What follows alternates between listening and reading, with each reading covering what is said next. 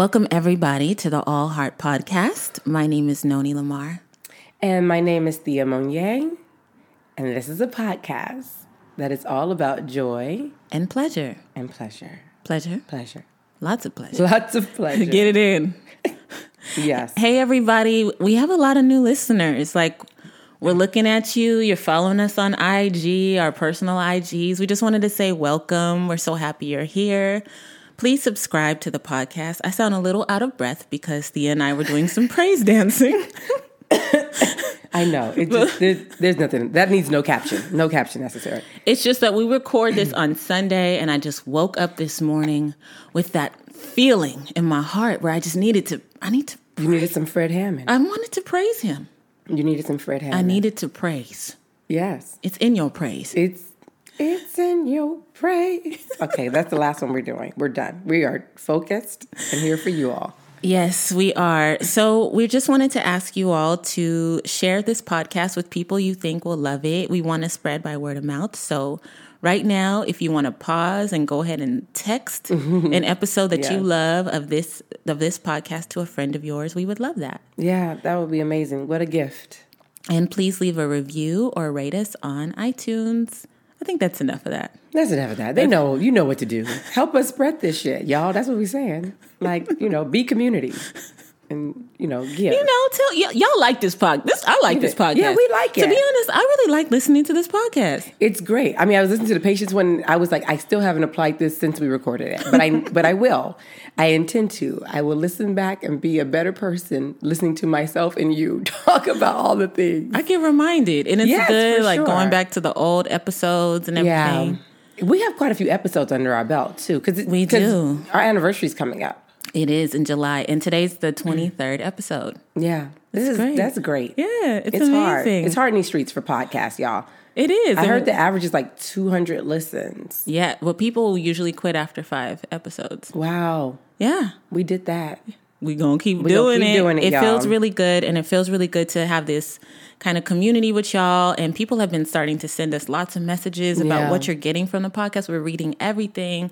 We're responding. We love it. Please continue to send more. allheartpodcast@gmail.com. Yes. None of your eyebrows are on fleek today. Oh, thank you. I know. Did you? I've been working on them. I know. It's been a thing. I just wanted to pause and know that the shit is right.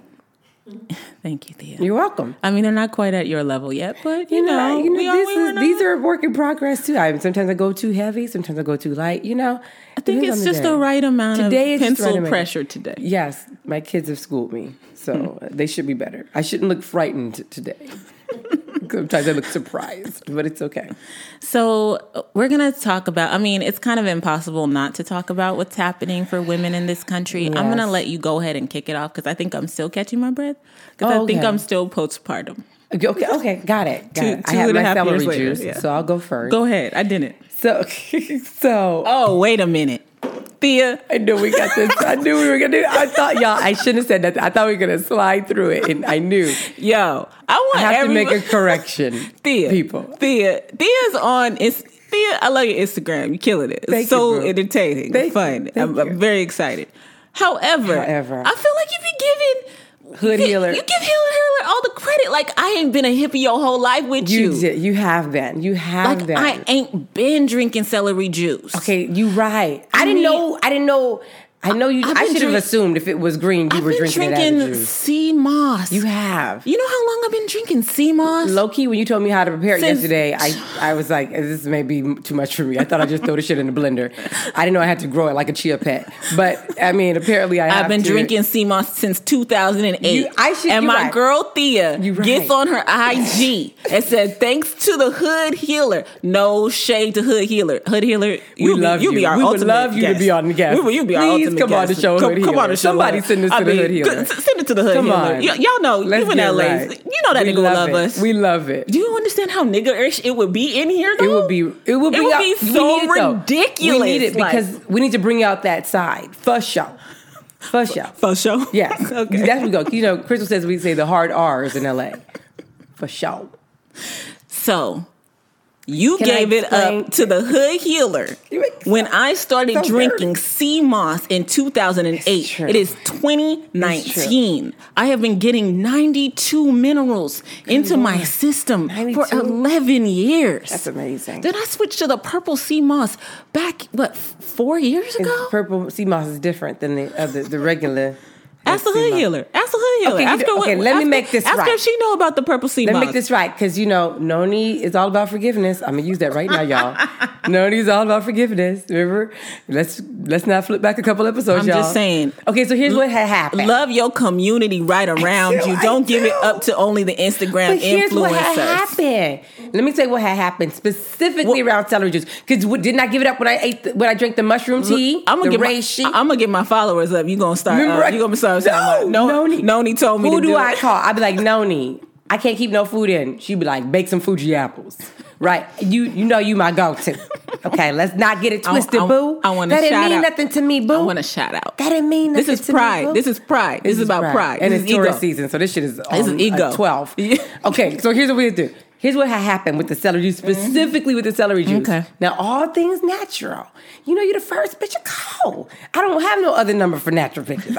You're my only one, right? So you already know. What had happened was, somebody in the hair shop had said something about celery juice. Okay. For eczema. Okay. And you remember there was a seed planted there. I remember. Deep in your subconscious, you were like, that sounds like it would work. I don't remember a conversation about celery juice. Remember, because when we were talking about her eczema before, you put me on to, I think that's when you talked about sea moss or something. Actually, it was Jamaican something. It was celery juice. No. This is back when I lived off of Creed. Oh, okay. So I was going off of that information for the eczema. Got you. That's why I wasn't on the celery juice thing. Right. Yet. I wasn't. See, Your Honor, I would like to plead my case.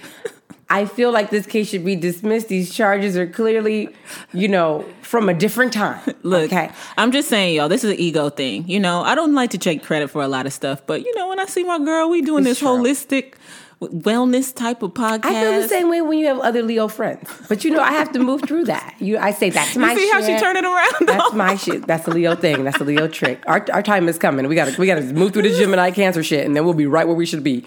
So, I just want to say, it's been a growing point in our relationship. Okay. I feel like it's healed me. Okay. Yeah. I'm on some new shit, but I'm going to wait till Hood Healer says it to tell you. No. I ordered the mushroom teas. Okay. I was drinking that. I want some whole other stuff. I got the sea moss. I'm waiting for it to chia. And then I can actually use that shit. That was a lot of information. I was like, I don't know how this is going to go. I'm going to prep it for you, and I'll bring it to you next week. That would be amazing. Yeah. Because you already saw my eyes cross as you were giving me. Bring me the moss back. Okay, I'll bring you the moss back. You saw my eyes were crossing as you were giving me the instructions. I'll do it for you. I could just see birds. I won't charge you like the Hood Healer would. But we do want you on the show, Hood Healer. Hood Healer.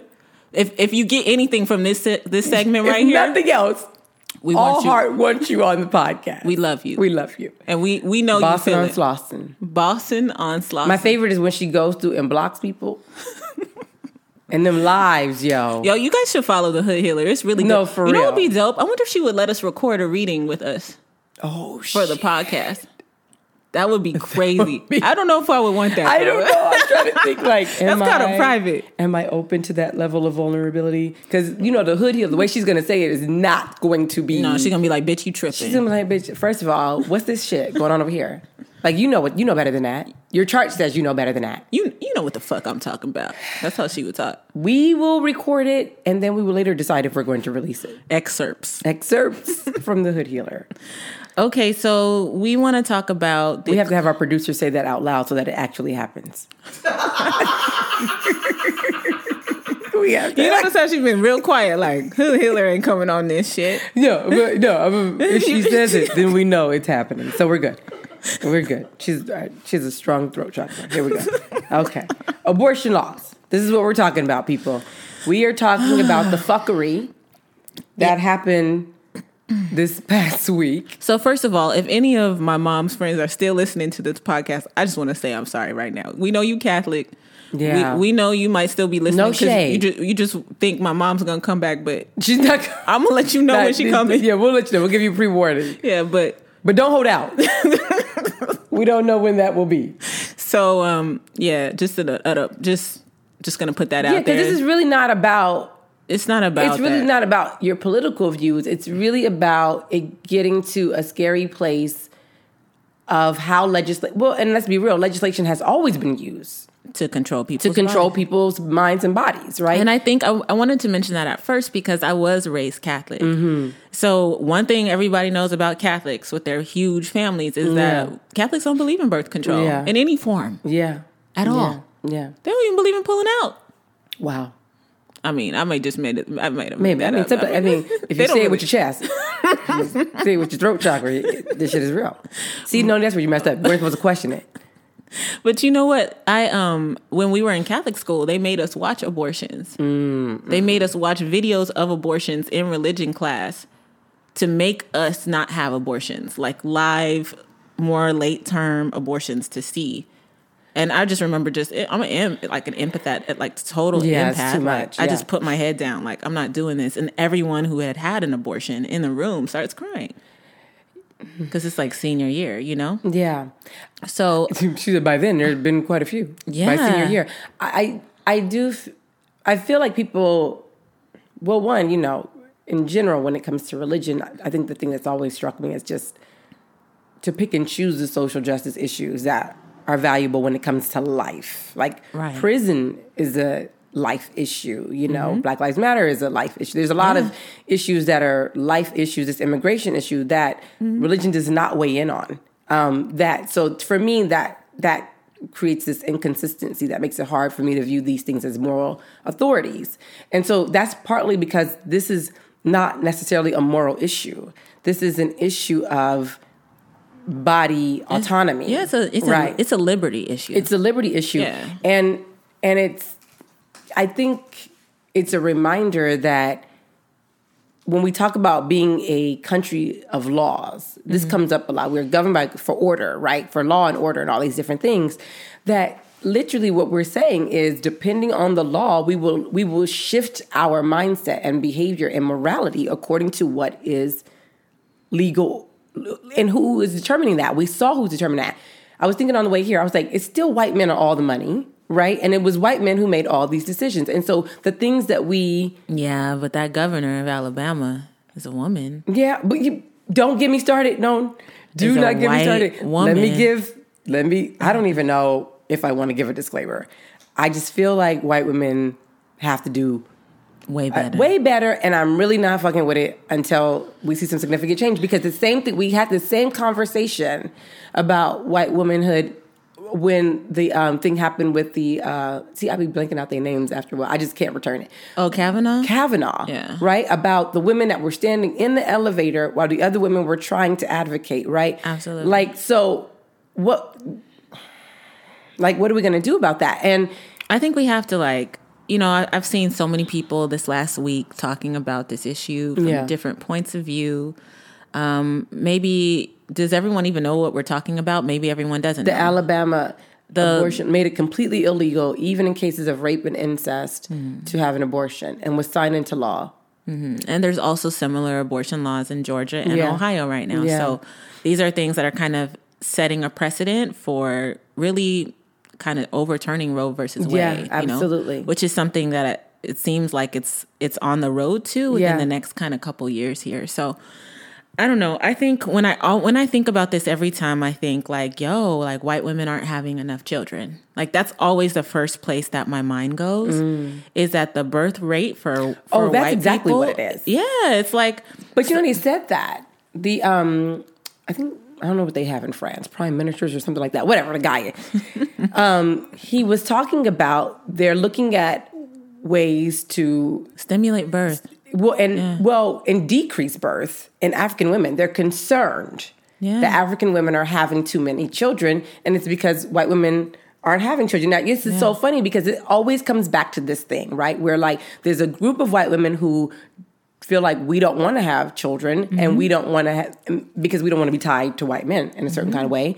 And there are other ones who feel their proximity to power, to white male power, is determined by them having children. And I feel like we keep getting caught up in these culture wars that are intra-white culture issues.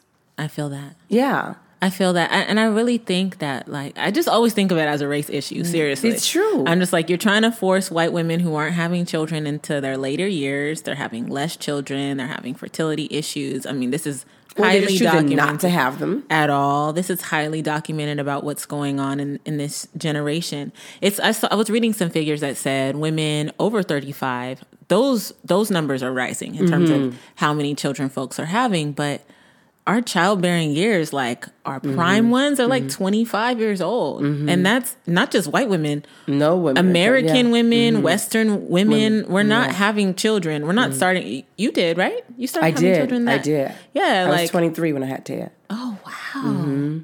And I was 29. Like, and I remember thinking like, yo, I should have done this way earlier. Like, this would have been I do understand now why people started early. Yeah, right. But it's harder to set yourself up financially if you start early. This is the catch-22. Oh, that's what, and people wait to start later so they have money to take care of their children. It's harder to start off, but then you lose time and energy. I would have had. You remember me at 23? Yeah, Lord, yeah.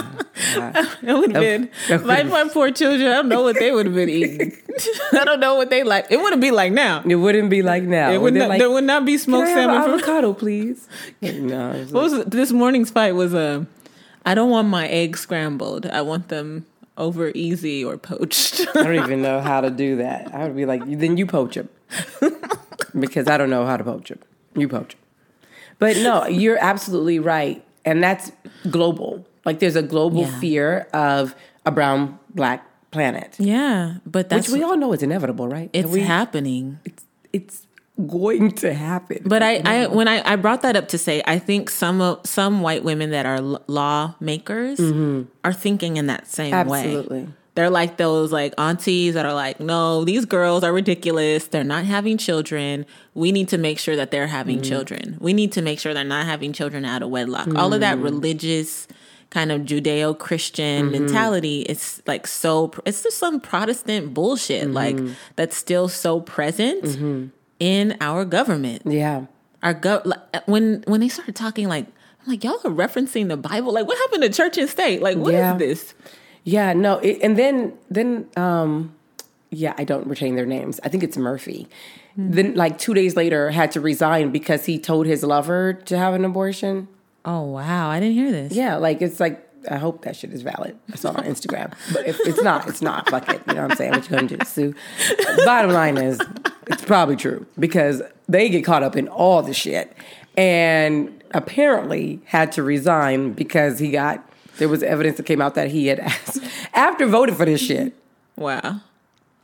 I can't. And, you know, I'm torn because I've taken the news off my phone. Interesting. I really don't tap in because I feel like it just drains me. It does. But then at the same time, I recognize the way they're taking this, the way they're creating. And if you watch A Handmaid's Tale, like you're more freaked out than anybody on the planet right now because you're like, no, they're literally telling you their game plan, right? Literally putting it out there full blown. It's incremental. And part of what they talk about on that show is like how people didn't freak out enough when certain things were happening or fight. But also I think the other part of it is there's so much happening that what do you freak out about and how much, and we are finite in this human body, right? What we can actually freak out about. So there's surviving financially and living and all these different things and trying to fight all these different causes when there's fires burning all around us, you start to go apathetic. Yeah. Yeah. The body autonomy, like, I don't know. I see my Facebook, you know, I try to stay away from Facebook. Yeah.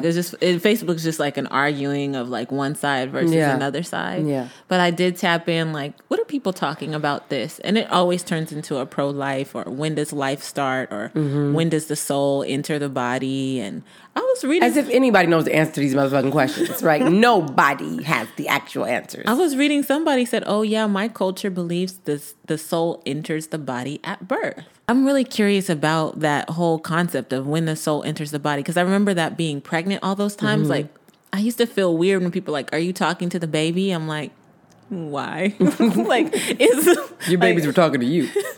My babies were talking to me, but not in the beginning. Not in the beginning. Like, people are going to have abortions. Like, this is the part that I never understand. Like, people are going to have abortions. And what they're upset about is the people, they don't want white women to have abortions. Yeah, and black and brown women are going to be criminalized at higher rates because of these laws. Ugh. That's the part where and then you add that to the whole like black maternal health issue and like just exactly. It becomes really a difficult thing to swallow.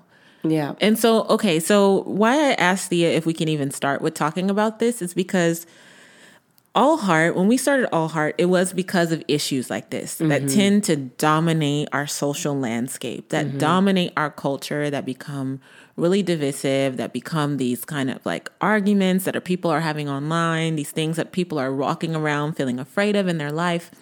And we really wanted to deal with these things from the heart, which is why it's called All Heart. But we really realized a lot of the dynamics that are happening socially are coming from that sacral area. I remember we literally said that. Like, you were talking about the heart and I was talking about the sacral. We were like, we need to bring these two things together. Absolutely. Which is the color, which is why we chose, like, we played with certain colors in our logo and stuff. So that orange that you see in the All Heart logo, that's really that we're dealing with issues of pleasure. Yeah. We're dealing with issues of power. We're dealing with those things. Desire, sexuality, like all of those things. And we're also dealing with the blue, which is the throat chakra, because we're talking to you about and it's these kind things. of aqua because there's blue and green, which the green, being able to express through the throat chakra what you're feeling in the heart chakra is important. And it's one of my favorite. We're too deep. We're deep as fuck. Deep AF. But no, I'm glad you brought us back to that original intention. I remember us having that conversation. Yeah. And I think when we have issues like this that are heart and sacral related, it's important for us to share information and insight that shows us what's really happening to our bodies, even just receiving these messages and these images, right? And I've been thinking a lot about that. Like, I feel pretty complete in my family. But I've been thinking about, like, if I were someone else, like, how would I feel about deciding about my family? Like, miscarriages under this law, you can be prosecuted for having a miscarriage. Yeah. All of the things that happen, especially for women over 35, right? Like, different complications that can happen with your body when you start having children later, like, you may need to medically need to have an abortion. Like, what are all of these things that, like, men have no idea about nor no experience about? It's nothing even I want to talk to my husband about. Like, you don't even have a uterus. Right. Like, why would we even discuss the issue? Right. Like, it's not going to even affect you in that way. And how and why, which I think transitions into why the attack on the sacral. And I think for us to understand why the sacral is so heavily attacked, and I would say in all genders, and I can say more about that in a bit, because all genders have feminine energy. Right. Why they attack the sacral is so significant, because when we look at the development of our chakras, the sacral develops around 6 months, which is when we begin to sit up and we have choice. Yep. And we have consciousness. And we start to decide our will. Yes. And we start to say, I like this. I don't like that. Yes, no, this duality, this shadow and light, all these things that make our experience a little less, makes it beyond survival. Yeah. Beyond basic needs, starts with the sacral chakra. And one of the biggest things about that is free will, is will. And people have never been able to figure out completely how to control our free will, how to tame everyone at the same time. It's impossible. Right? It's impossible. And it has to stay so, right? And but if you notice, when they're having trouble taming it, they attack the sacral, they attack the womb area, the genital area, they attack sex, they attack sexuality, they attack desire, they heighten the idea of unpredictability, and they link that to safety. And so they rope the sacral and the root in this really unfair association that's not what they're really about. They're not meant, one is not meant to be used against the other. Our safety is not meant to be used against our spontaneity and our desire and our pleasure. These things coexist. They're not contradictory, right? Absolutely. And so making it like this is a safety issue. This is a survival issue. This is a thing. And so for them, it really is, right? Because you just talked about it. They're talking about the extinction of whiteness. Absolutely. Right? This is what this comes down to. And I have a compassion for that. It's interesting. You said 6 months. I mean, I was reading that in that book. What's the name of that book? Eastern Body, Western Mind. This is an incredible book. You have to, if you're doing any chakra stuff, you have to read it. Thea suggested this book to me, and I just love it. It's a really great reference. You don't have to feel like you're Thea and read from the beginning to the end. You don't. You can flip around. You can go in and memorize it. You don't have to memorize it, take notes like I do, have little cards. Yeah, everyone can't get an A+, all right? Some of us Even when no one's grading. Even when no one's grading. Some of us are here to just have the experience of the book, and that's how I use the book, as a reference point. And let me dive in here and just really deal with this. But the 6 months, that's when people actually start asking a child questions. Do you want some more? Do you want some avocado? Would you like a rice cracker? And that's when people start sleep training. Specifically known these kids get to ask those questions. In certain black homes, it's like, you want to suck on a chicken bone? He's 6 months. He can suck on a chicken bone.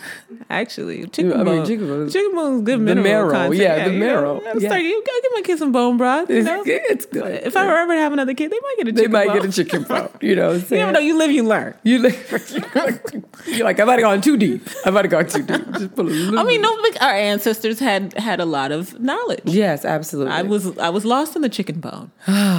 But that's when people also start sleep training, when you're talking about will, right? And it becomes this battle of wills. No, I want to sleep now. And so you're going to go in here and you're going to cry and you're going to cry and cry and cry it out until, and there's no judgment. Right. Because I should have done that. My bad. Kids still don't sleep.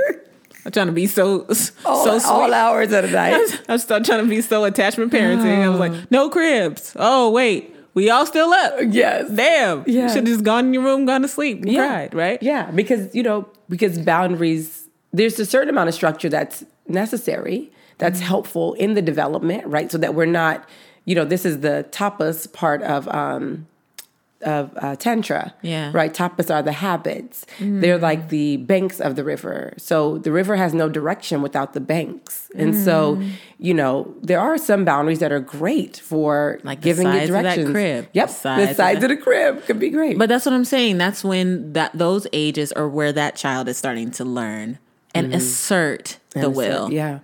And how much of those boundaries are asserted by the parent based on their own needs and not the child. So there's that line too, for the parents are revisiting the idea of will, of as Akila Richards says, of Fair the Free Child, my children are sovereign territories, and if I'm not careful, I will colonize them, right? Absolutely. This is that stage where you really start to see some of that happen. It gets worse in that third chakra too, when they start to do the no, like the two, Yeah. But I'm in that phase right now. Yeah, that solar plexus. I've seen it. That solar plexus development. But the point about this is really to understand that for someone, a government, a system, a society to attack the sacral means on some level it really understands the power of that area, of that part of us, of that unbridled, raw, creative, transformational, erotic energy in a way that it has not taught its citizens, right? It doesn't want its citizens to remember that. And this is the type of energy that it won't go away. It's just like nature. But I think the things that we are addicted to are suppressed. Absolutely. Suppressed. Absolutely. I would even say our phones. Yes. Right? Because you cannot be active. Yes. You cannot, and we want to go all the way, and we sliding into spontaneous. We're sliding into our main topic. Should we go into I thought we was in it. I thought we was in the main topic. My bad, y'all. My bad. I thought we were in here. Okay, so we gonna go into our main topic now. I think we're in it, but potato. We're here. We slid in the DMs. So let's talk about the sacral chakra, because not everybody knows all the chakras. Do you want to give an overview of the 7 chakras, Sure. and then we'll dive into the 2 that we're going to focus on today? Yeah, I'm just going to give a really quick overview because this could be forever. Yeah. But so the first chakra is the root chakra, governs safety and security. There's a ton of details I can give you about that. The second chakra is the sacral, so the root chakra is at the base of the spine. Sacral chakra is in the just below the belly button in the genital womb area. that governs desire and pleasure, creativity, like we were saying, duality. The third chakra is the solar plexus. It's above the belly button that governs ego self. It's the will to act for what you want, the action part of us. Fire is associated with that chakra. The fourth is the heart, which is the other one we're going to talk about today, which governs kind of like how that ego expression, how those desires come out to connect with other people. And the heart is really important because it's the chakra that connects the lower three chakras and the higher three chakras. And I don't use lower and higher in terms of ranking, just in where they're positioned on the body. So the heart chakra is about our social identity, more about relationship and interacting and relating to others. The next is the throat chakra, which is our authority chakra. It's what we speak into existence. And so how we built those lower chakras, we'll probably tap a little bit into that throat chakra, because really how you built those lower chakras really says a lot about what you speak into the existence of your life with authority in that throat chakra. And then we go into, that was the fifth chakra. We go into the third eye, which most people have heard if you've had even a remote conversation with the Hotep or anybody, anybody. My kids, my marginally crunchy. My Let's mention third eye, even folks who don't even fuck with that shit. So the third eye is vision, and it's allowing us to see the bigger consciousness, it's where that social identity goes into purpose, and how we want to see that in the world. And then one of my favorites is the crown chakra. I like to hang out there quite a bit. Me too. And crown chakra is like being detached in the best way possible, like, completely egoless, completely united with the collective consciousness, and not having attachment to material things or even outcomes or anything, like just not like in a sociopathic way, but in like we all are one type of way. It's the collective consciousness. I think of it as where pure light pours in. So coming from the top, from the crown through to the root chakra, is the current of manifestation. Something comes through our consciousness and then it becomes physical. This is important. We can't just have an idea. We have to make that thing come to life, right? And we're birthing that all the way through, all the way down through our heart, all the way out, as creators of the universe, which is why they have these abortion laws, right? Right. Because we are creating our universe. Yes. And so you want to control those that are creating their universe the way they want it to look. Yeah. There's to me, the rise of the divine feminine politically and these laws really coming down. It's like, of course. Of course. And there's some interesting ideas about so then, because I get checked, the root chakra going back up through the crown is the current of liberation. Right. So these two currents are always working at the same time, and understanding your chakras helps you to keep those currents flowing smoothly and uninhibited and all these things. So when we talk about things like what we're talking about right now, this is an intentional act to block the sacral chakra, to not move past desire into action and speaking and feeling and envisioning and all these things. It's like we're going to stop it right at the source. It's interesting that they chose to go, like, we don't even want this idea to get off the ground, basically, is what they're saying, And so that's why, honestly, y'all, I see the sacral as essential to liberation for colonized people, because we're constantly kept in survival mode. We're constantly kept in survival mode, whether that's through gentrification, through what we're eating, what they feed us, and what's offered in our communities, through Black maternal health crisis, like constantly thinking about just life or death, and never being able to think about what is that life filled with? What is that? What makes up that life? What is the desires and the pleasures and the creativity of that life? Because we're stuck in that mode. So that has everything to do with the work that I do. Absolutely. Same. I wanted to talk, just diving a little bit into the sacral chakra, referencing the book that we talked about earlier. So the sacral chakra, it rules the abdomen, the genitals, the lower back, the hips. One of the things, like when I'm having children knocked me off of my sacral. I say that all the time. Our producer does not believe me that I used to be able to dance. But since I had children, the ability to dance really shifted. My ability to move my hips in the way, like even, having sex shifted because it's like my center is different. Three things came back to back to back very quickly through. So our abdomen, our genitals, our lower back, our hips, my hips spread. I have completely different hips than I did before, right? Yeah. Like completely. Yeah. Like we're talking 10 inches here, so the whole new world. Whole new girl with all possibilities. So our sexuality, our pleasure, our center of sensation and feeling, intimacy and connection. The goals for this area are fluidity, pleasure, healthy sexuality and feeling. When I was thinking about this and reading about this, we've been studying chakras for years, right?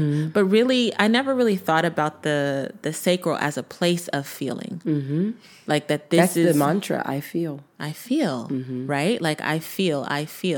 And really getting into that, the right to feel, the right to want. And desire. And to desire things. And that piece is everything to me. Tell me. The right to desire. And this is why I focus so much on decolonizing joy and pleasure, because when you are forcibly kidnapped or enslaved or, when your body is under attack, you don't believe you have the right to choose what you desire, right? Even if we take the example of a black person being pulled over by the police, right? They may want to pop off. They may feel like it was not okay, that it was wrong. Absolutely. But can they? Do they feel they can, right? So these are the ways, if put it like this, if I'm at work. Right. And a non-black person says something super ignorant. Right. Right? Right. Do I feel like I can, that's some ignorant shit? Or do I feel like I have to stop, control how I say it? So the right to feel, that's these microaggressions are daily interference with the sacral, because what do I know? I know that if I say what I feel, I'm going to be typecast as angry black woman, everything's racial, you're being so negative. And then what I'm thinking in my head is I'm saving myself the pain and the trauma of having to go through these racialized consequences, right, for speaking up by sacrificing the pleasure of saying what I desire. And I feel, I feel like I've seen that journey with the two of us from even how we dealt with our intimate relationships in our 20s, like kind of getting into our personal narratives, right? Like the Thea that I knew before. Oh, bitch. Oh, bitch. Thea, how were you before? You got to tell me. How were you before? How would you define it? It's so funny because I met, I'm going to try to be as vague as possible. I met someone. Okay. And my kids were like, oh, they're nice. And I was like, yeah. They're Thea circa 2002. I recognize me. I see me in clients. I see me in And what was that? Define it so we can understand. I think that was a person who had no idea they even had a sacral. And because you were pleasing? Because I was stuck in my root. I had some broken family stuff and like trying to keep the peace and trying to keep things together was definitely so pleasure was negotiated out. And it was like considered a luxury. I talk about this a lot. Pleasure, I think, for Black women and people who have been colonized, is considered a luxury. I think a lot. We ain't got time for that. And I think a lot has to do with poverty too. Yes. Oh, absolutely. Because let me tell you, a bitch is getting her nails done, and I want y'all to know it's a new day. And why before I wasn't, because I was like, well, I got to take care of this bill, I got to take care of this thing. When I think about just going to get my nails done and how I feel when I do that, like I produce better. Yeah. I act different. Like I'm not saying that material things are what changes. I'm saying that acting on a desire. I don't desire every material thing. But if there's something I do desire, the ability to feel like I have the right to go get it right. is empowering. Absolutely. Yeah. So Thea was a doormat. Thea prioritized other people's feelings over her own. Thea was a people pleaser. Thea was passive aggressive. Thea was because I think that delusional about what love. I think passive is. aggression is a really big part of this. Absolutely. Like, because when you don't feel like you have the right to speak for what you're feeling, right, or what you want, or you don't feel it's going to be validated, it's going to be questioned, and so you figure out these little shitty ways, shitty ways to do things. You know, I was watching. We have an instructor at our university who is an amazing film director, and she was showing Birth of a Nation, right? And then she was showing you're gonna kill me. You probably know the black man did like Michel. His name is like a French sounding name. I can't remember her name. I'm fucking up today, y'all. It's okay. But anyway, he did kind of a response to Birth of a Nation, the first one, the white Birth of a Nation. Okay, and in that, because he was filming it, he could show the complexities of the black characters that were not at all in the first one. In the first one, it was like, oh, they like serving us. Mm-hmm. You know, they're just these one-dimensional characters. Right. When he filmed it, he would show them performing for whiteness, but then when they closed the door, he would have this sinister look. Oscar Micheaux? Yes. Yeah. I knew it was something French sounding. I'm not the best with names. But so what that reminds me of is like, you know, what do I do after that moment where I can't talk about that person, where I can't say it out there? I go back to my office, I call somebody, I talk shit out Instagram, something, and it comes out in these passive aggressive ways because I don't feel like I can be direct in that space. Exactly. I think I used to gossip more then, right? Talking about that. The throat chakra and the sacral. Yeah. When I couldn't speak up for myself. Right. I would tell other people what I didn't like about something. Yeah. Yeah. I would complain about other things that were happening. I could see. I think Thea then was very angry and did not tap into that at all. I wouldn't even, I did not. Almost impossible to see. I didn't even know I was angry. I don't think I knew I was angry until I was in the safety of this marriage. And anger started coming out from nowhere. And it was like, wait a minute, where is that? You know, but it was repressed for so long because I didn't feel like I could get angry. In my household, growing up, anger meant violence. Very much so, you know, and in subtle ways, it meant that in other relationships. So I feel like, you know, now, we all the glow up. We all the glow up. I wanted to say, I think my personal narrative, like, I think I was much more of a pleaser. Yeah, we both were. Yeah, much more of a pleaser, wanting people to like me, wanting people to be happy. I think I was this morning getting dressed or something. I was like, oh, wow, I really don't care that group of people likes me or that person likes me. Like, it can hurt. Right. You know, because I'm a person who does still want to be liked. But I'm not working for that anymore. Right. Does that make sense? Absolutely. I'm not going seeking it. I'm not seeking it.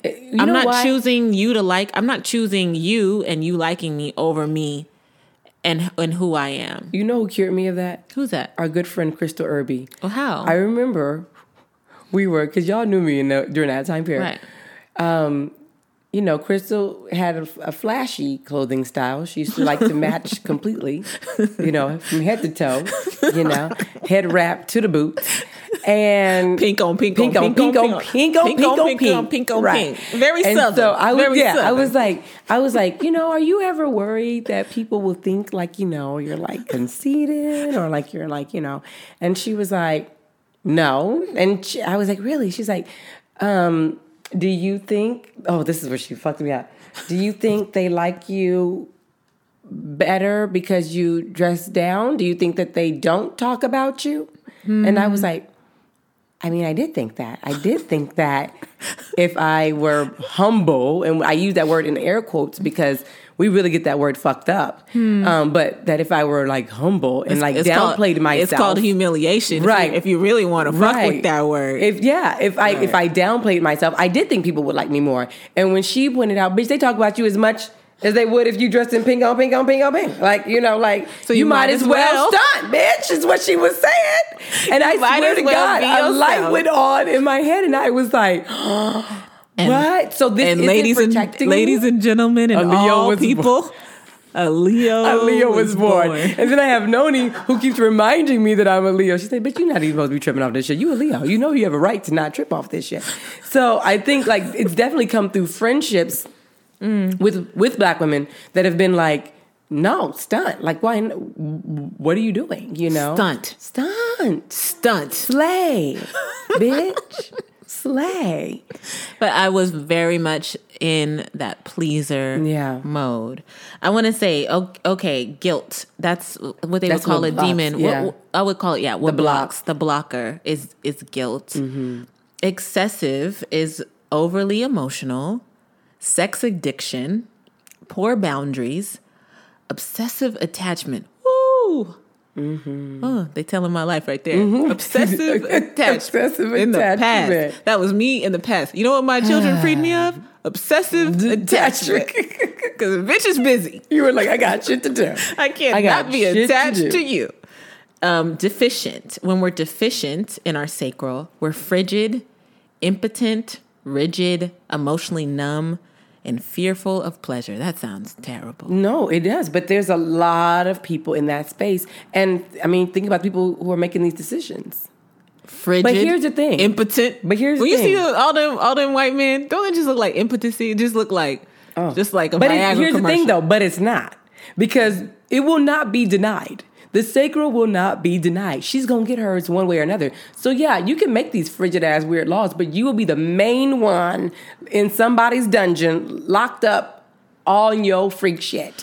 And they always get caught in some freak shit. And when you say that, I want to just do a little PSA. Just for folks who are out there on the internet, you know, talking about abortion and if this law happens, this is how people are going to get abortions. Just be quiet. Just be quiet. Don't say it. Just do it. Yeah. Do your thing. Yeah. Don't say it. Don't post it. Don't Facebook it. Don't Instagram it. Just shh. Seriously, how do we expect to rebel against something and to be radical in our acts if we're constantly telling people our moves? Just shh. Seriously. Just be stealthy. Yeah. Talk less, do more. Yeah, I'm not gonna tell y'all. I'm not gonna tell y'all everything I know about herbs for the uterus. For what? That's what. Yes, I saw that post. For what? I'm not going to do that. And I don't don't even. even. You know, those plants are nowhere to be found in the United States. Saying, right? I'm saying, like, unless you grow on your own, be quiet. Like, be quiet. The feminine will rise. Yeah. My point is they always get caught in something because it will not be. This is not something you can destroy. You have no capacity. This in Tantra, this is where we have the greatest power. The power of change, the power of transformation, the power of movement is in the sacral, is in the feminine. There's no way to make anything happen. Everything stagnates. And I mean, if you look at our country, we seem like a lot is going on, but really it's stagnation. It's stagnation. There's no flow, which is why I can... fluidity, and that's what that sacral needs to do. Exactly. Wait, I want to go back to the block, the guilt, because that was a part where I wanted to ask you your insight on that. Like, how... Maybe because I don't like, do I feel guilt that often? Shame, but that's not this place. Right. Shame is the solar plexus. Yeah, the solar plexus. But they plexus. do overlap quite a bit. Right. These two, you know, it's fluid. Right. These two overlap quite a bit. And I do find that there's shame and guilt in both of those spaces. So, but think about it. If you go for something that gives you pleasure and you're shamed about it, you're taught to feel guilty. Oh, you're talking about when I hide my chocolate wrappers from my partner. Because you don't want to be shamed. And so now you are like looking guilty. Yeah. Right? So it's like if you tell somebody what your pleasure is and they yuck your yum, right? Then you start to feel like, oh, you know. Them little chocolate peanut butter cups, though. It is what it is, man. You know what I'm saying? They're small. You see, that's guilt. Look at that. That's guilt talking. Yeah, you're rationalizing. They tiny. You're rationalizing. They tiny. You just eat two. That's where guilt comes in. So again, like you were saying, like after you masturbate and then you feel like, damn, why did I watch that porn? Like that. I mean, if you feel that way. A lot of people feel that way. A lot of people feel that way. A lot of people feel regret. You don't feel like that? After masturbation? I don't feel bad about masturbating. Masturbating porn? Sometimes I'm like, why did I watch that one? I had to definitely work through some shit with porn. Sorry, Mom. We know, but here's the reality. Guilt, look at that. We wouldn't have to if it wasn't shamed. We wouldn't have to if it wasn't so policed. Right? Then you could just roam and like what you like. But the more I'm told I can't like something, the more intensely I'm going to go in the direction of it. I think around the time I was like maybe 26 or 27, I decided I was going to talk to my whole family about porn every time we sat down to eat. I just was like, so, I've been watching a lot of porn lately, little girl on girl, little threesome, and everyone would just be like, what's going on? No one wanted to talk. It would shut down the conversation. When you look at the research around porn, it's very fascinating. I just was like, I want to talk. It really challenges heteronormativity because that's not what people are Googling. That's not what straight people are Googling. I just always was like, let's talk about it. Like, yes, I was last night watching porn. It's so accessible. Yeah. Like, and my parents were like shutting it down. Like they're like, Noni, why do you keep bringing this up? I'm like, because I'm watching so much porn. Like, it's just. I want it to be fluid. I want to be able to have a conversation. Speaking of fluids. Did you ever see this one? Let me YouTube it. Here's the thing though, but this is why it's so under attack. When you're in that sacral energy, you don't give a fuck at all. And they want us to give way too many fucks about the things that they want us to give fucks about. But you don't give a fuck when you're in that space. That's what I'm saying. This is that Puritan shit. Yeah, like, let's hide our porn. That's what I decided. I was like, I don't want to hide that I watch porn. I'm grown. I was just being ridiculous, right? We were trying to have dinner. The thespian in you came out. It's just like, I'm tired of hiding Social this. experiment. Yeah, of course. Like, I've been masturbating since I was like 8. What I found is when I bring things up to people, because, one thing I had to point out is most mental health assessments don't ask anything about sex. And so I was like, This is clearly a part of people's lives. At all? They don't say anything about sex? I haven't, not any assessment I've ever seen.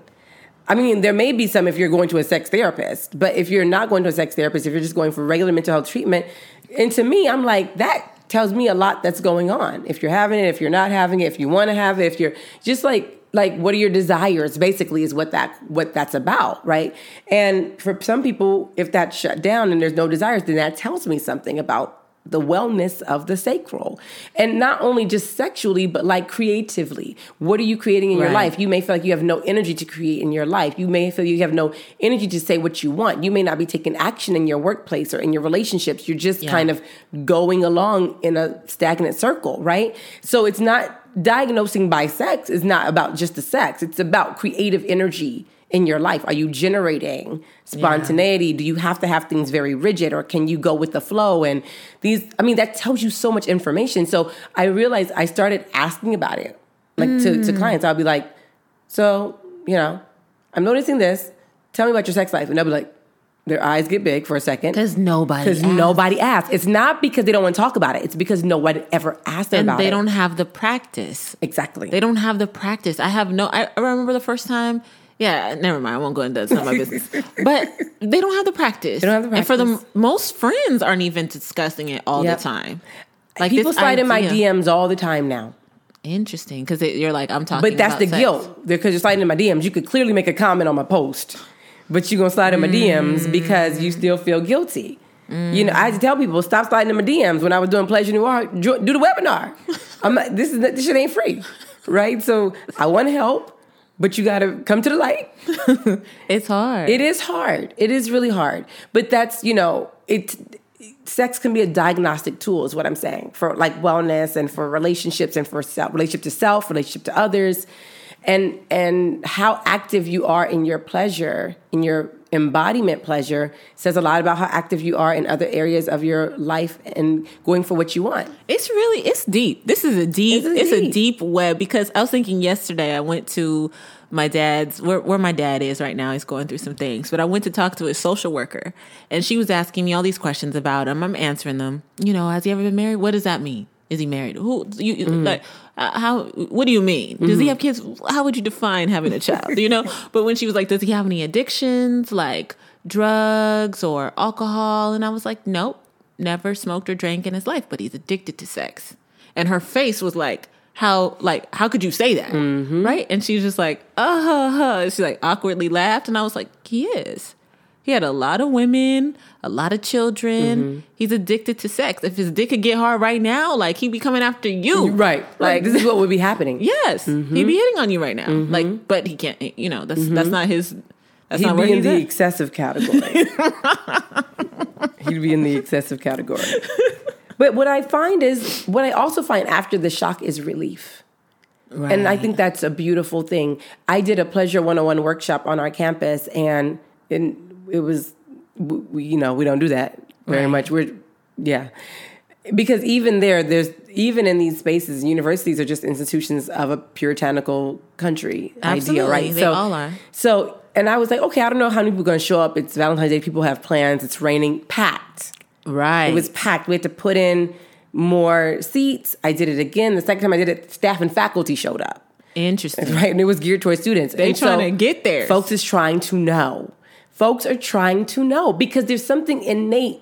We know life should be way more delicious. We love talking about the struggle. Oh, that is my favorite word you brought. I saw your whole body change. Delicious. Life should be, we know life should be way more delicious. Is so delicious. Praise dancing this morning. That was delicious. That was delicious. That was delicious. And we went with that. Even though we know there's time situations, we still went with it. You know what I'm saying? So I feel like this is what I tell people all the time. People of color, colonized people, we know pain. We know trauma. We got that shit. What we don't know is delicious. Ooh. It's pleasure. Whoa. We about to have some hard shirts that just say delicious. Delicious. It's really. They used to call me Noni-licious. Noni-licious. And Noni That's the kind of life I was living out here, okay? You looked like somebody's auntie that just heard their song pleasure when I said early. that. You looked like somebody's auntie who was like, that is my jam. As soon as I said delicious, the eyes rolled back, the hand went up. Because I've been enjoying myself a really long time. But a lot of people haven't. And that's why, I told you my little black fairy. Because, I just didn't see a lot of y'all walking around. Black people enjoying life. But I had to get out that church. I had to get out that house. I had to get out and experience life.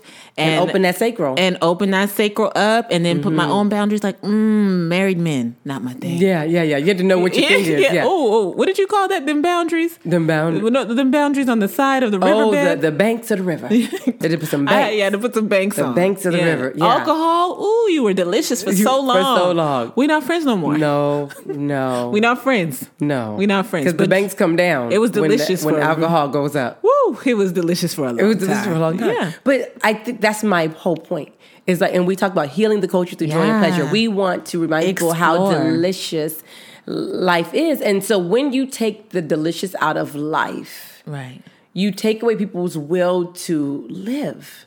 Like, what is the point? Oh, we gotta go into the heart because we're going into the heart. Let's go in. Okay, but before we go, I do want to say practical medicine around the sacral. And to me, you can the foods I use when I'm trying to ground my sacral, I always just go to the yam. Mm-hmm. That's me. The yam, the orange squash, the orange carrot, oranges, oranges, big, just juicy orange because it's an orange color. So those orange foods. Is the color of the sacral. Yes. It's also the element is water. The element is water. So those are that. But to me, beyond a food, beyond an herb, beyond anything like that, movement.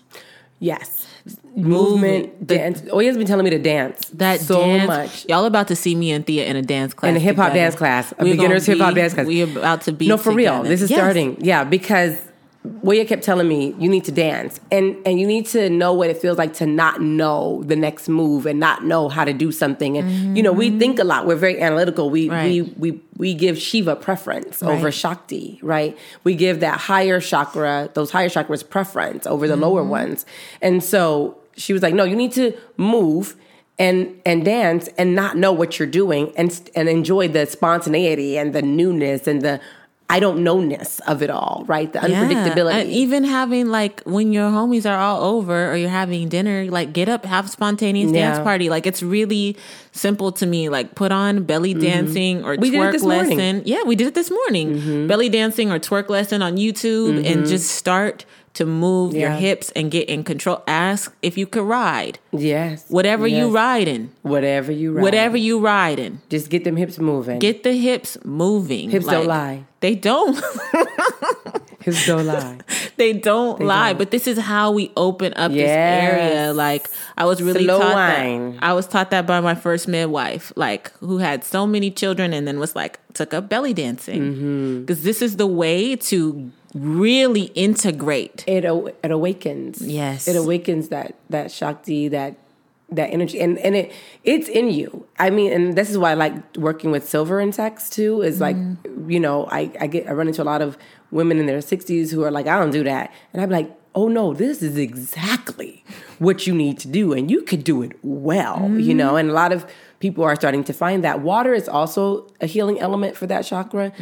Going to the ocean, the sea salt, the movement, the ebb and flow of the ocean, that helps to relieve guilt. That helps to remove those blockages. So water is really good for removing. I think the orange is really good to open. Yes. And then to remove the blockages is water. Water is really helpful for that.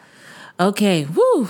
Now that sacral was deep. I mean, we might have to do a part 2. We might. That sacral don't ever stop. It don't. Can't stop, won't stop. We want to talk about the heart chakra. This is called All Heart Podcast.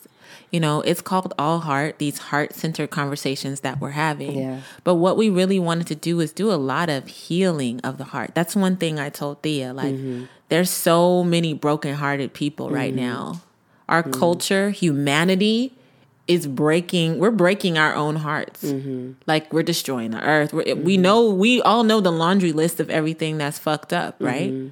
But we're not doing a lot of healing of that heart chakra. Right? So the heart chakra, the central issue here is love and relationships. The color is green.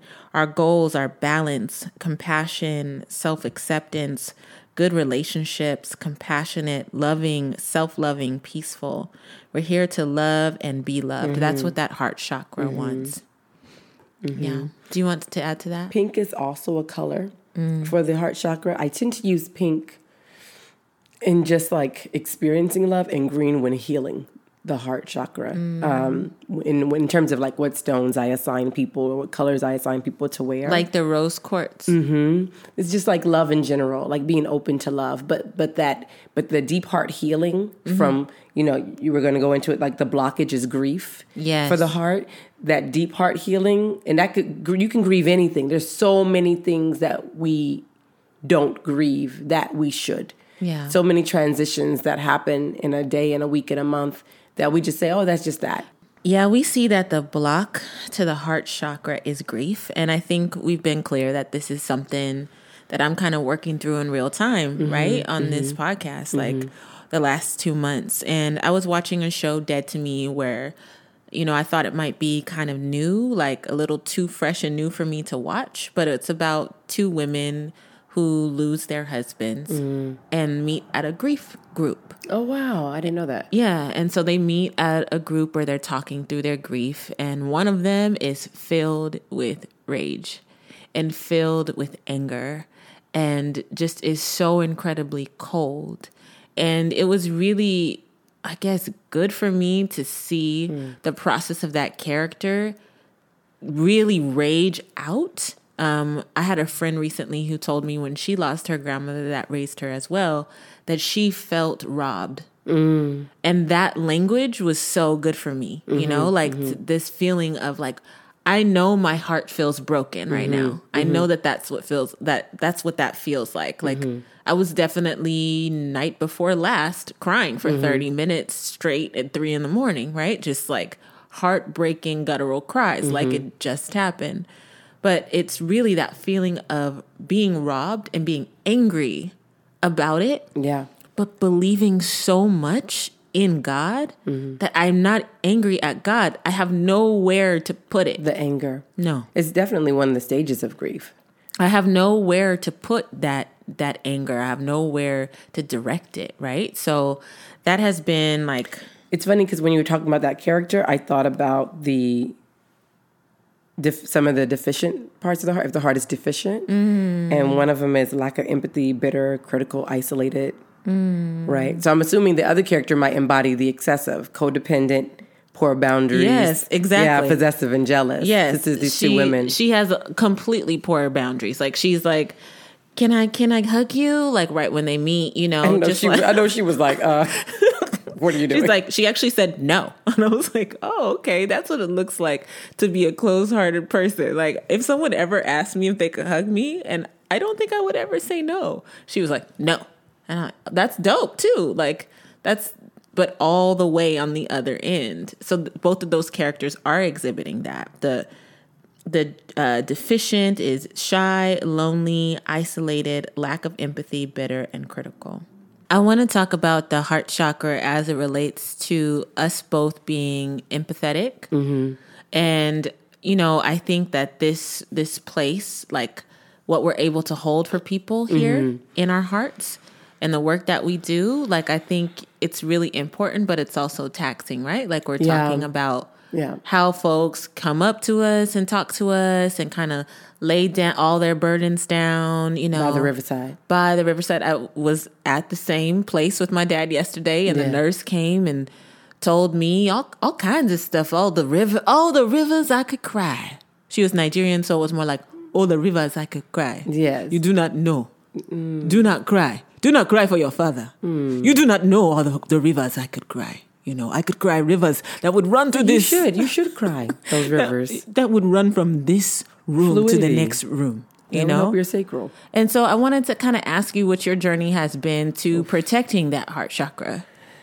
You know, I did start off with learning boundaries. It's funny. We talked about the line of the current of liberation. Right. And I think going through that current, you start with the root and you work with the more physical world. So I had to set boundaries. I was just saying I had to cut my hair because symbolically I needed to look different to people to get a different response, and then to like back that response up with like changing my language, changing like how I responded to people, be more direct, be less apologetic, and things like that. Because I thought... That is a really good point. You've seen me shave my head many times in life. That's when I decide to protect. That's one way I do protect myself. Yeah.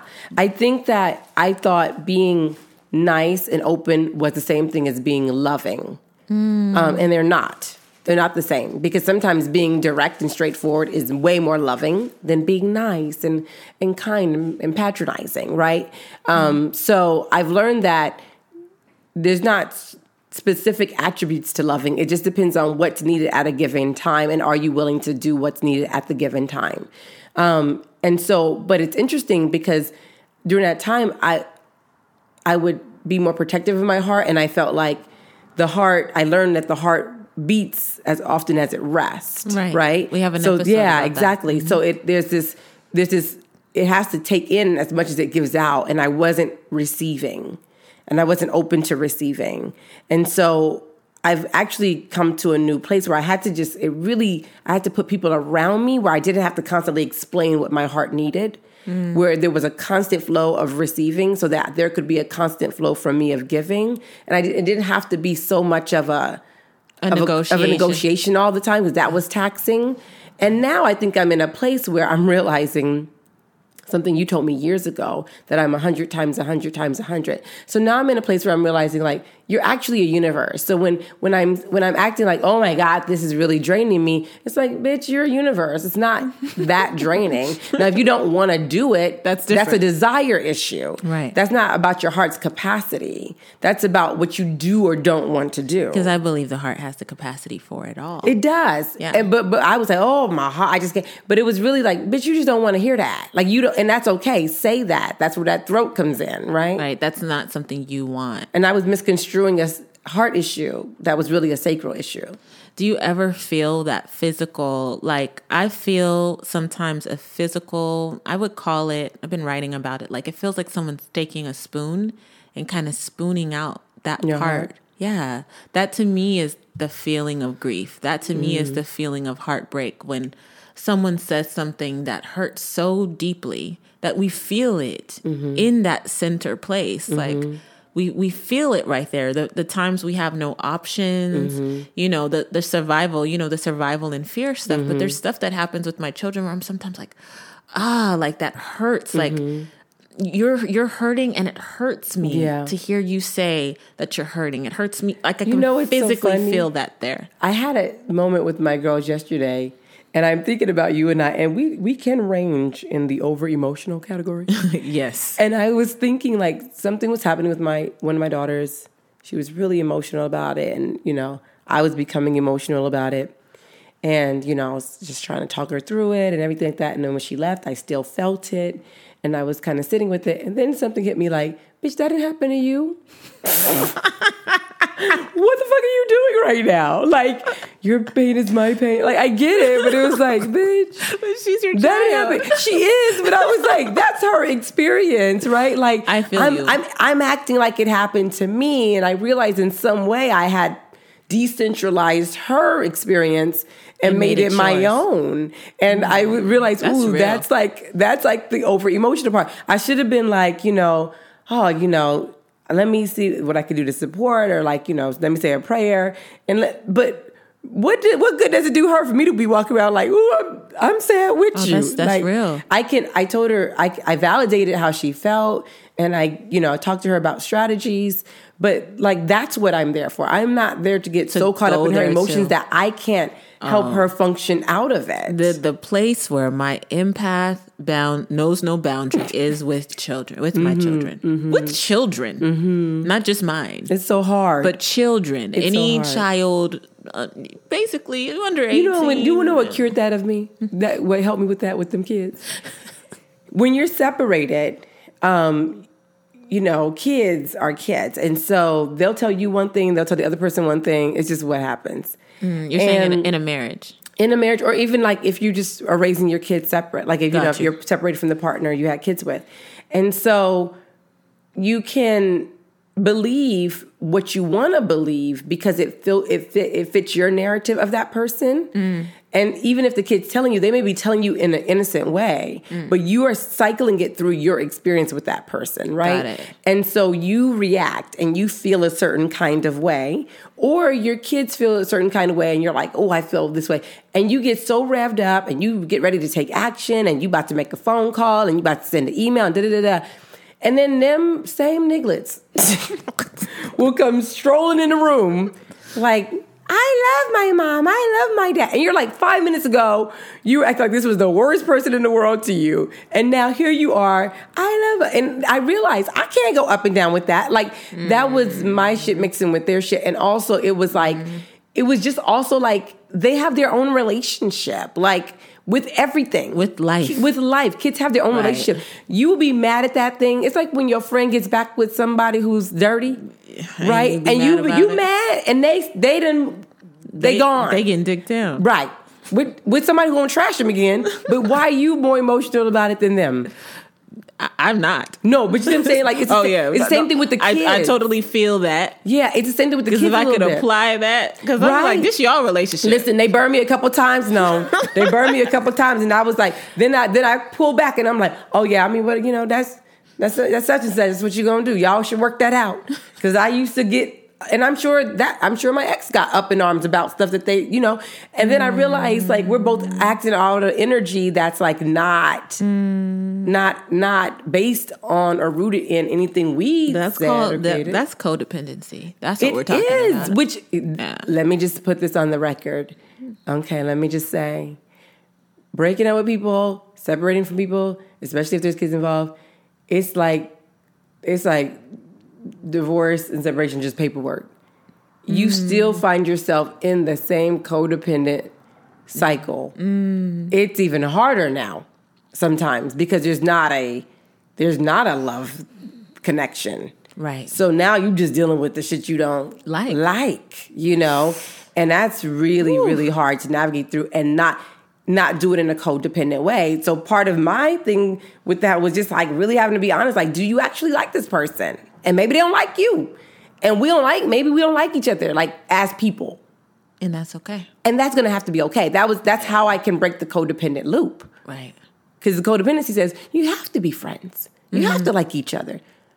maybe I'm not your cup of tea, though. Maybe not everyone is. Maybe faking it isn't right. It's rough. This is some real shit we didn't think we was going to get into today. I see your eyes. I'm thinking that that's really true. Like, not everybody's going to be your cup of tea.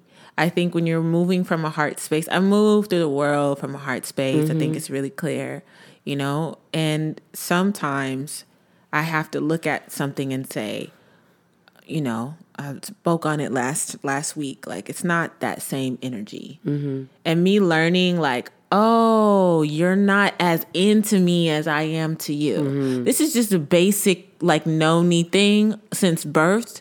I'm really into you. But I'm not just really into one person. Which one is that? The obsessive attachment. Obsessive attachment. I'm really into a few people, like a lot. And those are the people that are just like my soulmates, right? Like, but I'm really into my peoples. I'm really into you. Yeah. I'm really into you, Thea. I'm really into the people that are in my life. Yeah. And realizing, like, oh, like, this is an attachment that's not going both ways. Like, it's really simple, like really simple language. Like, oh, you're just not that into me like I am into you. Like, I'm really passionate about you, passionate about your well-being. Right, I'm going to remember the dates that are important to you. I'm going to remember the day your mother died. I'm going to, like, that to me is love, right? And this is the heart with that heart rules, right? But I have to realize often the love I'm giving is not the love I'm getting. And that's okay. My partner freed me from this particular thing a long time ago. He said, you can't expect, like, the vessel you're pouring into is not going to always be the vessel pouring right back, but you're going to get poured into. Yeah. That same energy you're putting out, it's going to come back to you, but you can't expect it to come back from the person you're giving it to. So once I realized that, like, oh, it's only a realization. Oh, I'm just way more invested in this. Yeah. Let me be a true Taurus. Yeah. And dry this shit up. Yeah. We can dry the earth. The earth don't need to be fertile. I feel like because Noni and Theo were people pleasers. Yeah. And I live by the book of your partner. It's another person whose words I do not question. But I feel like in this part of my life, I'm like, hey, equal measure. I think because for so long it ran deficit. I feel you. And for me, it don't need to be equal. Yeah. If I know what it is, then I can act accordingly. I agree. I can invest. I'll invest my energy. Like this. I agree. But it's like I only have so many of those. I consider those pro bono cases. Those motherfuckers. I'm done with this podcast. Listen, you can't run a practice with a whole bunch of pro bono cases. You know what I'm saying? You ain't gonna keep the doors open. You got to have folks who actually have the funds to get your services. So I'll take a couple pro bono cases, but I don't take as many as I used to. I'll tell you that much. Bring some shit to the table, please. Show me what you got.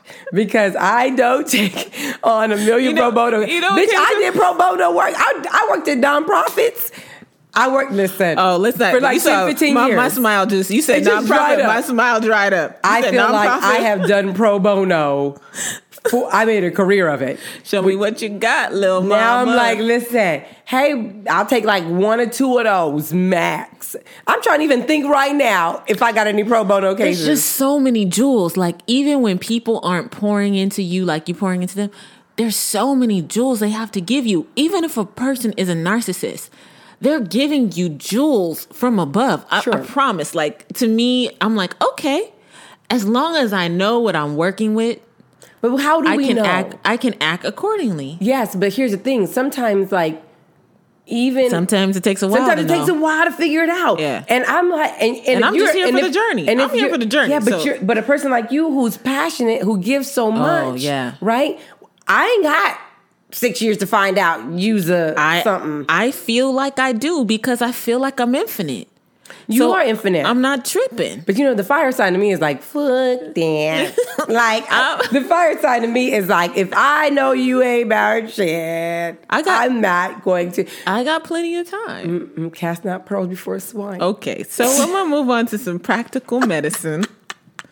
I would say I'm much happier and freer in my For sure. circle, in my life. When I look at who's in my life, the cream has rose to the top, and that's not based on like, because you also have to remember I work in the mental health field. Right. Like I work, so I feel like That's a lot. That's a lot. already. I need That's people like- around me That's who already. like they value friendship and relationship with me the way I do. I get it. Because I work with people who are working from a lower level of awareness, sometimes of insight, Right. And you take a lot of shit in there. A different one, for sure. Yeah. You take a lot of Yeah. shit. So I want to talk about practical medicine for the Yes. heart chakra.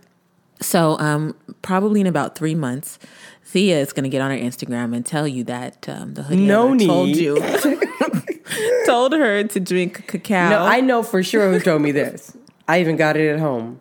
Cacao and reishi. So there's this thing that I make usually during the holidays, but usually it's when I need more heart support. And it's a drink where it's reishi mushroom. You get the strips of reishi. You can get these strips of reishi from like any really great organic herbal place. Wild Mountain, or what's it called? Mountain Rose Herbs. They have this. Mountain Rose Herbs you can order online. It's not cheap, I'm sorry. But you're going to have to go ahead and get one kind of small strip. It's like a small container, a small bag of reishi mushroom. You take the reishi mushroom, you boil it overnight, like maybe in like an Instapot or a crock pot or something like that. And then once it's all done, you add cacao, raw cacao to it. And then you sweeten it to taste. You can sweeten it with honey. That would probably be your best bet. Or maple syrup, really great maple syrup, In this drink, it's hot chocolate, basically. But it's hot chocolate that heals your heart, Like that's basically what it's for. And reishi is the medicine for the heart. Like in Chinese medicine and traditional Chinese medicine, reishi is really about just healing that heart center, that heart that's the center of all of your other organs, right? Like, just like it's the center of our chakras, like it's also doing physical work for us to keep us alive. And so that heart, this is my favorite medicine. You want to just get real simple? Go get some chocolate that's dark. Yeah. Dark chocolate. And like cacao is doing the same thing for you. Yeah. Drinking cacao in the morning, you're going to have natural caffeine, right? So you're going to have that natural boost, but also you're going to be nourishing and tonifying your heart with the cacao. Like raw cacao is your best friend if you're in heartbreak, if you're in heart stress, if you're dealing with that kind of, for me, I use reishi and cacao together when I'm in those anxious moments. There's lots of other herbs that can be used, but that feels good and it tastes good. I love chocolate. Like I didn't used to love chocolate, but I probably didn't need it. Right. And the older that I've become, the more that I've needed more chocolate and cacao in my life. Chocolate as the form of cacao. So yeah, that's the one really practical thing that I wanted to say. You can find it at your local grocery store. That's a health food store. You can find some version of reishi in a tincture or something, some version of raw cacao. You can find it on Amazon. You can find all of these things anywhere you shop for natural foods. Yeah, and also this is another, this chakra is air. So it's about breathing and really about understanding the rhythm of breathing, the in and the out. So remember, the heart chakra unites the lower and higher chakras. And when I'm feeling out of balance, you would think sometimes to rush to, like if you're feeling out of balance in a lower chakra, to rush to a higher chakra. But I always start at the heart, and I start with breath, because I really don't want to be too high or too low. I want to be centered. And so the heart reminds you of that. So breath work is really, really good for healing the heart, because it reminds you that there has to be an ebb and flow to your heart balance. Yeah. I do a lot of forgiveness work with people around the heart. Grief actually brings up a lot of forgiveness work. Right. A lot of things that need to be let go of, a lot of things, old thoughts or beliefs or ways of viewing the world or everything. It just brings up a lot of transition. Howlite is a beautiful stone. It's not green. Green, I would do green opal for the heart. I love green opal for the heart. And then, like you said, rose quartz. I like green aventurine too. Green aventurine is good. But I like green opal does a really it's not a clear stone. It's a very thick stone, and so it does that deep heart healing. And you could use you can go to see Yemaya. You can go to the ocean. Yemaya is over our healing. Tears are salt water, right? Like, so you think about all the things that come from saline, and you think of Yemaya. And so forgiveness work is really good. Transition work. I was saying that Howlite is good because of the grieving part and transition. I gave you Howlite. You did? Yeah, I gave you Howlite. And so Howlite brings your guides around to support you during times of transition. It's a white stone with like a grayish ripple that runs through it. It's really beautiful. It's one of my favorite, and it's very, very gentle. If there's self-love issues with the heart, then Unakite, which I love, has green and pink. And so it does both, and so that's a great stone to use as well. I want to say, like, with a lot of, I've been going, through a season, like we've been discussing, not just with losing my grandma, it's like everything, right? It just happens to be a really rough season.